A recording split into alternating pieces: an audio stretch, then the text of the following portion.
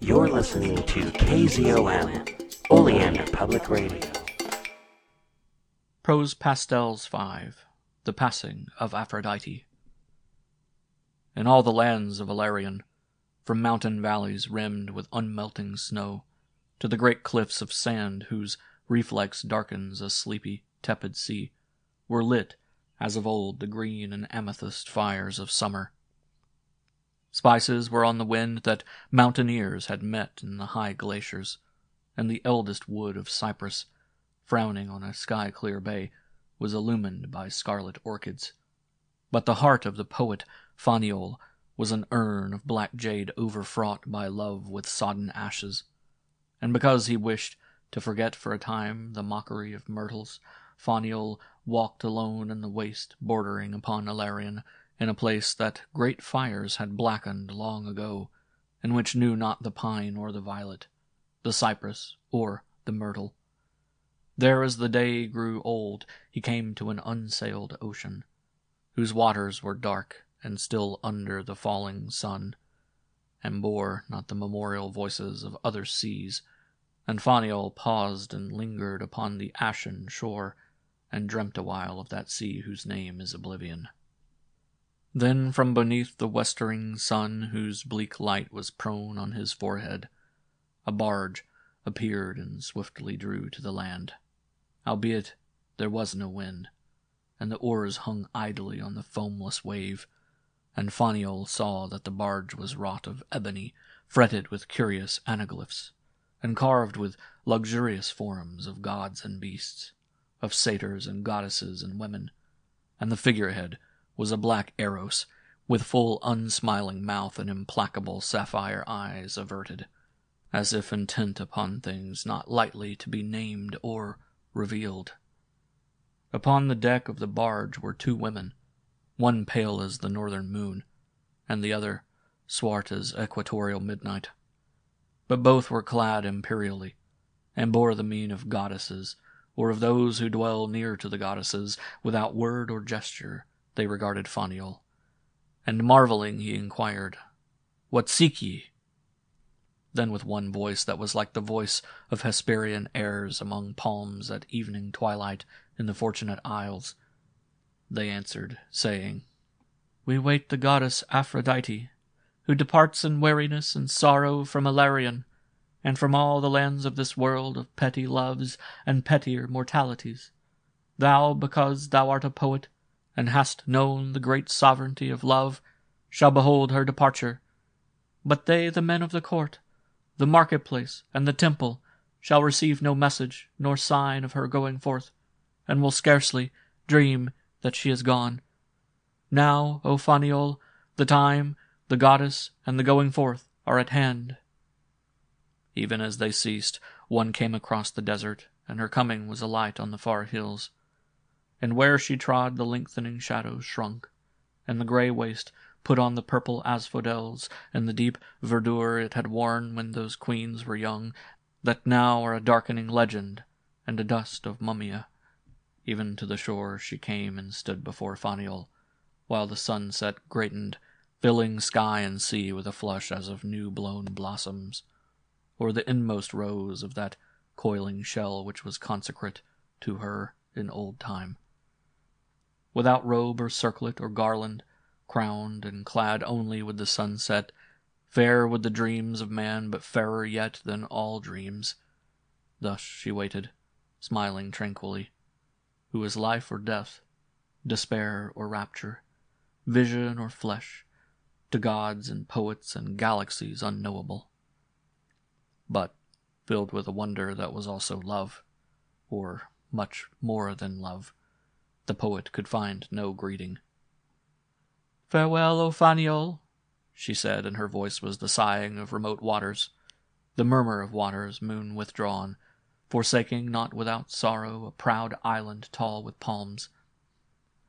"Thou hast known me and worshipped all thy days till now, but the hour of my departure is come. I go, and when I am gone thou shalt worship still and shalt not know me.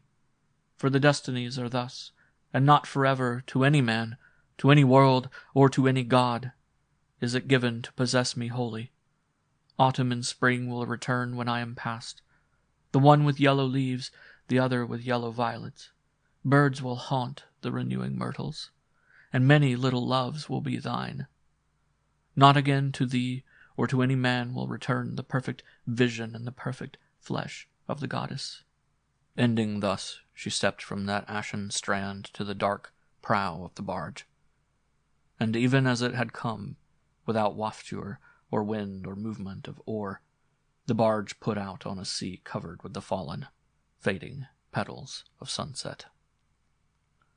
Quickly it vanished from view, while the desert lost those ancient asphodels and the deep verdure it had worn again for a little. Darkness, having conquered Ilarion, came slow and furtive on the path of Aphrodite. Shadows mustered immeasurably to the grey hills, and the heart of the poet Faniol was an urn of black jade, overfraught by love with sodden ashes. End of Section 10, Prose Pastels 5.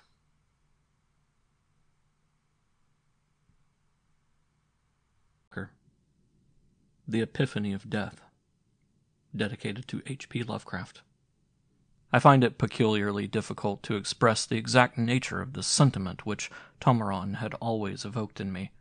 However, I am sure that the feeling never partook at any time of what is ordinarily known as friendship. It was a compound of unusual aesthetic and intellectual elements, and was somehow closely allied in my thoughts with the same fascination that has drawn me ever since early childhood toward all things that are remote in space and time, or which have about them the irresolvable twilight of antiquity. Somehow Tomaron seemed never to belong to the present, but one could readily have imagined him as living in some bygone age.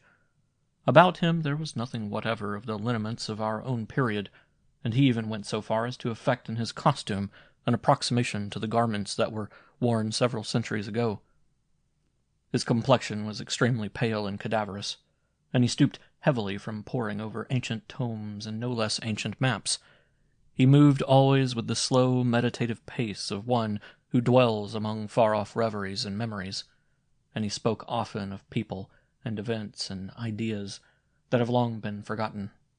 For the most part, he was apparently unheedful of present things, and I felt that for him the huge city of Ptolemides, in which we both dwelt, with all its manifold clamor and tumult, was little more than a labyrinth of painted vapors.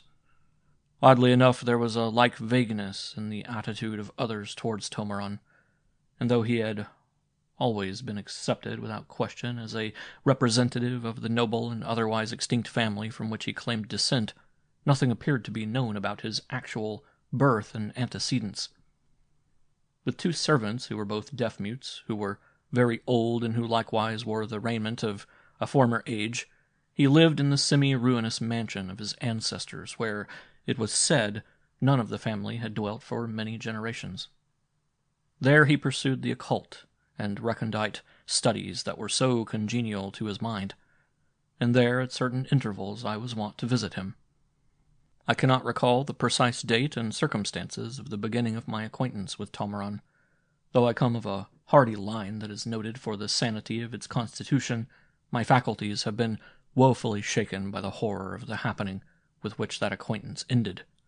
My memory is not what it was, and there are certain lacunae for which my readers must contrive to forgive me. The only wonder is that my powers of recollection have survived at all, beneath the hideous burden they have had to bear.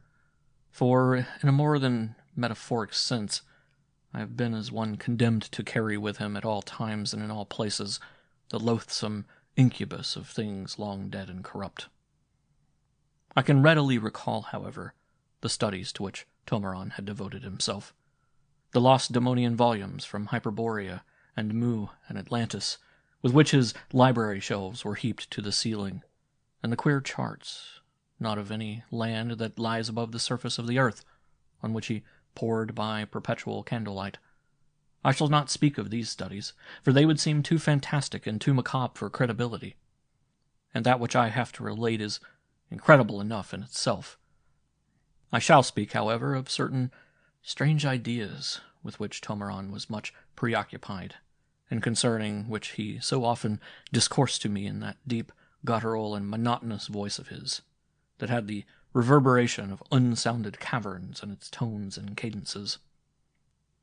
He maintained that life and death were not the fixed conditions that people commonly believe them to be, that the two realms were often intermingled in ways not readily discerned, and had penumbral borderlands, that the dead were not always dead, nor the living, as such terms are habitually understood. But the manner in which he spoke of those ideas was extremely vague and general, and I could never induce him to specify his meaning or to proffer some concrete illustration that would render it intelligible to a mentality such as mine, that was unused to dealing in the cobwebs of abstraction. Behind his words there hovered, or seemed to hover, a legion of dark, amorphous images that I could never formulate or depict to myself in any way, till the fatal denouement of our descent into the catacombs of Ptolemides. I have already said that my feeling for Tomeron was never anything that could be classified as friendship, but even from the first I was well aware that Tomeron had a curious fondness for me, a fondness whose nature I could not comprehend, and with which I could hardly even sympathize. Though he fascinated me at all times, there were occasions when my interest was not unalloyed with a sense of actual repulsion. At whiles his pallor was too cadaverous, too suggestive of a fungi that have grown in the dark, or of leprous bones by moonlight, and the stoop of his shoulders conveyed to my brain the idea that they bore a burden of centuries through which no man could conceivably have lived. He aroused always a certain awe in me, and the awe was sometimes mingled with an indeterminate fear. I do not remember how long our acquaintance had continued, but I do remember that he spoke with increasing frequency toward the end of those bizarre ideas at which I have hinted. Also, I felt that he was troubled about something, for he often looked at me with a mournful gleam in his hollow eyes, and sometimes he would speak, with peculiar stress, of the great regard that he had for me.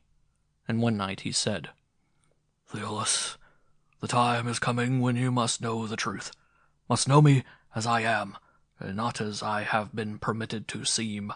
There is a term to all things, and all things are obedient to inexorable laws.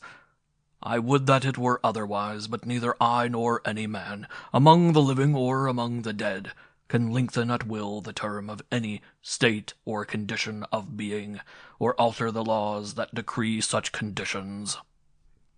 Perhaps it was well that I did not understand him, and that I was unable to attach much importance to his words or to the singular intentness of his bearing as he uttered them. For a few more days I was spared the knowledge which I now carry. Then one evening Tomeron spoke thus: "I am now compelled to ask an odd favor of you, which I hope you will grant me, in consideration of our long friendship. The favor is that you accompany me this very night to those vaults of my family which lie in the catacombs of Ptolemides." Though much surprised by the request, and not altogether pleased, I was nevertheless unable to deny him. I could not imagine the purpose of such a visit as the one proposed, but as was my wont, I forbore to interrogate Tomeron, and merely told him that I would accompany him to the vaults, if such were his desire. "I thank you, Theolus, for this proof of friendship," he replied earnestly. "Believe me, I am loath to ask it, but there has been a certain deception, an odd misunderstanding which cannot go on any longer. Tonight you will know the truth." Carrying torches, we left the mansion of Tomeron and sought the ancient catacombs of Ptolemides, which lie beyond the walls and have long been disused, for there is now a fine necropolis in the very heart of the city.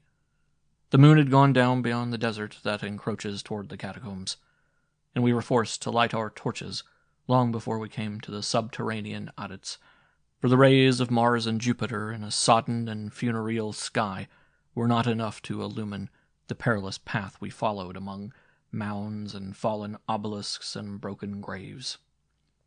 At length we discovered the dark and weed-choked entrance of the charnels, and here Tomeron led the way with a swiftness and surety of footing that bespoke long familiarity with the place.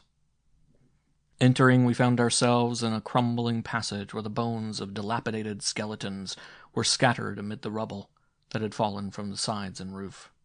A choking stench of stagnant air and of age-old corruption made me pause for a moment, but Tomaron scarcely appeared to perceive it, for he strode onward, lifting his torch and beckoning me to follow. We traversed many vaults in which mouldy bones and verdigris-eaten sarcophagi were piled about the walls, or strewn where desecrating thieves had left them in bygone years. The air was increasingly dank, chill and miasmal, and mephitic shadows crouched or swayed before our torches in every niche and corner. Also, as we went onward, the walls became more ruinous, and the bones we saw on every hand were greener with the mold of time. At last we rounded a sudden angle of the low cavern we were following. Here we came to vaults that evidently belonged to some noble family, for they were quite spacious, and there was but one sarcophagus in each vault. "My ancestors and family lie here," said Tomaron. We reached the end of the cavern and were confronted by a blank wall. At one side was the final vault, in which an empty sarcophagus stood open. The sarcophagus was wrought of the finest bronze, and was richly carven. Tomaron paused before the vault and turned to me. By the flickering, uncertain light, I thought that I saw a look of strange and unaccountable distress on his features. "I must beg you to withdraw for a moment," he said, in a low and sorrowful voice. "Afterwards you can return." Surprised and puzzled, I obeyed his request and went slowly back along the cavern for some distance. Then I returned to the place where I had left him. My surprise was heightened when I found that he had extinguished his torch and had dropped it on the threshold of the final vault. Also, Tomaron himself was not visible anywhere.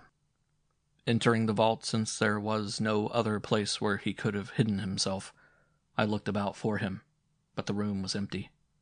At least I deemed it empty till I looked again at the richly carven sarcophagus, and saw that it was now tenanted, for a cadaver lay within, shrouded in a winding sheet of a sort that had not been used for centuries in Ptolemaids.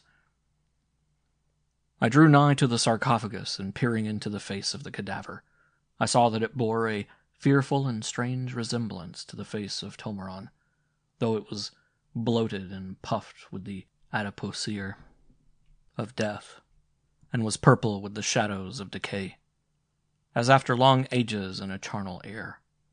And looking again, I saw that it was, indeed, Tomaron.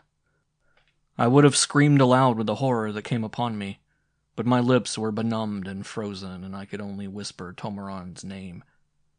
But as I whispered it, the lips of the cadaver seemed to part, and the tip of its tongue protruded between them, and I thought that the tip trembled, as if Tomaron were about to speak and answer me. But gazing more closely, I saw that the trembling was merely the movement of worms, as they twisted up and down, and to and fro, and sought to crowd each other from Tomaron's tongue. End of Section 11. The Epiphany of Death.